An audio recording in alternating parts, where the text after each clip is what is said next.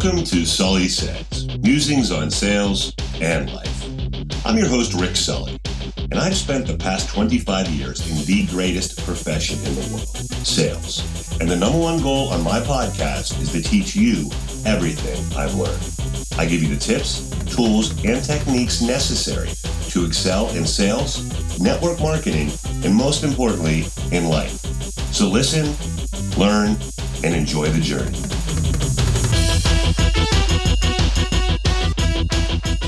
Good morning, everybody. It's Steelers Sunday, and I have a ton of nervous energy. So I thought a Facebook Live video was just a tonic. So I could just tell right here, Steelers. All right, so today we're going to talk about leadership. But first, here's my plan for the next couple of months. I'm going to hold about 2 talks per week. One's going to be about a 5 to 7 minute talk that's going to be focused on a broad range of topics, which will apply to everybody, such as accountability, time management, passion for what you do, passion for life. You get the idea. And I'm also going to do a 1 minute talk. It's going to be focused on the sales tip of the week, or as I affectionately call them, now get ready for this alliteration, Sully's 60 seconds on selling, or as I will affectionately refer to them, hashtag Sully Says. All right, so let's get to the meat and potatoes of today's talk. On January 15th, 1929, at the outset of the Great Depression, Michael Luther King Jr. was born in Atlanta, Georgia. Now, you heard me correctly. I did say Michael. It wasn't until he was 5 years old that his father, a pastor, changed his name in honor a Protestant reformer, Martin Luther. Now, I only share that with you because I had never heard that before, and I thought it might help you impress your friends someday and maybe, win a game of Trivial Pursuit, if in fact anyone actually plays board games anymore. But here we stand 85 years later, celebrating the life of this amazing man and his remarkable legacy. His accomplishments are well documented and have left an indelible mark on our great country. And make no mistake, we do live in a great country. But rather than recap his contributions, I want to focus on perhaps his most admirable trait. Aside from courage, I would say. So let's say a second most admirable trait, his leadership. It's my belief that all of us, from every walk of life, have the ability to demonstrate leadership qualities throughout our daily lives. These situations present themselves within our families, careers, communities, activities, and churches.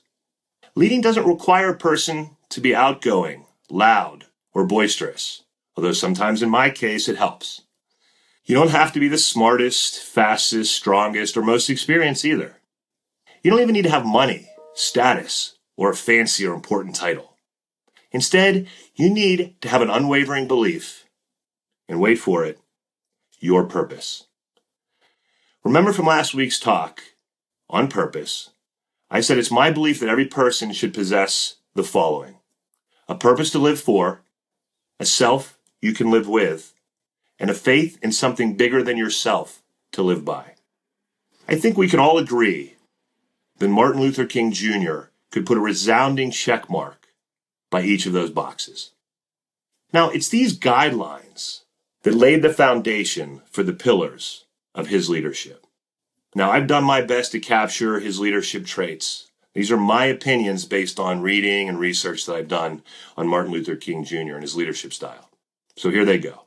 Number 1, again, knowing your purpose, living your purpose, and sharing your purpose with as many people as possible, because that is what truly makes it real, and it makes it your own. Accept and embrace your fear, whether it's fear of failing, fear of embarrassment, or in Dr. King's case, fear of losing his life. Me personally, I had a tremendous amount of fear when I started this, and I still get nervous every time I sit down in front of the camera. But I believe in what I'm doing, and I believe in my purpose, so that's what drives me. Be prepared to go against the tide, against public opinion, against what is expected. Include everyone. Always lend a hand, even to people who may not share your vision or purpose. That is true leadership. Inspire with your words and actions while keeping your mission simple. I personally work for a company, and our mission is improving patient outcomes while preventing human tragedy. How powerful, yet simple, is that mission? Dream big and always pursue change. certainly a major tenet of Dr. Martin Luther King's life.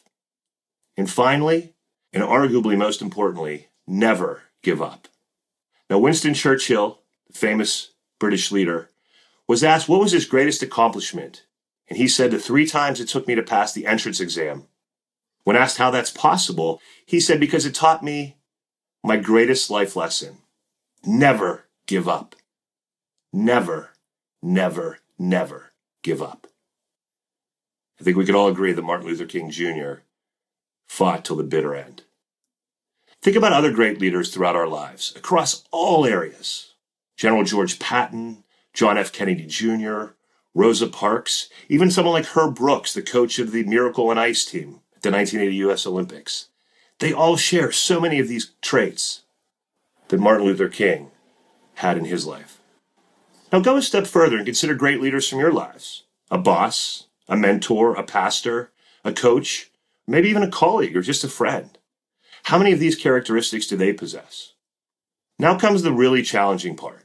Think about yourself. Do you possess any of these traits? Are you in situations at work, church, maybe a community group, or even an athletic team where you could assert your leadership? Does the group function properly? Is there a leader? Could things function better, more effectively, if someone took on a leadership role? Could that someone be you? I'll challenge each and every one of you to find an opportunity in your lives to take on a leadership role. Regardless of size and depth, that part doesn't matter. It's taking that first step to make a difference in your life and, ultimately, the lives of others. Now, I wish you the best of luck in your quest. And as always, I want to thank you for watching today. You have no idea what it means to me.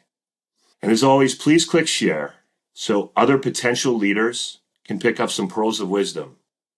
And remember, today is a new day. And here we go, Steelers. Thanks so much for listening to the Sully Says podcast. If we made a connection today, I'd love to hear from you. You can reach me via my website, ricksully.com, or via email at rick@ricksully.com.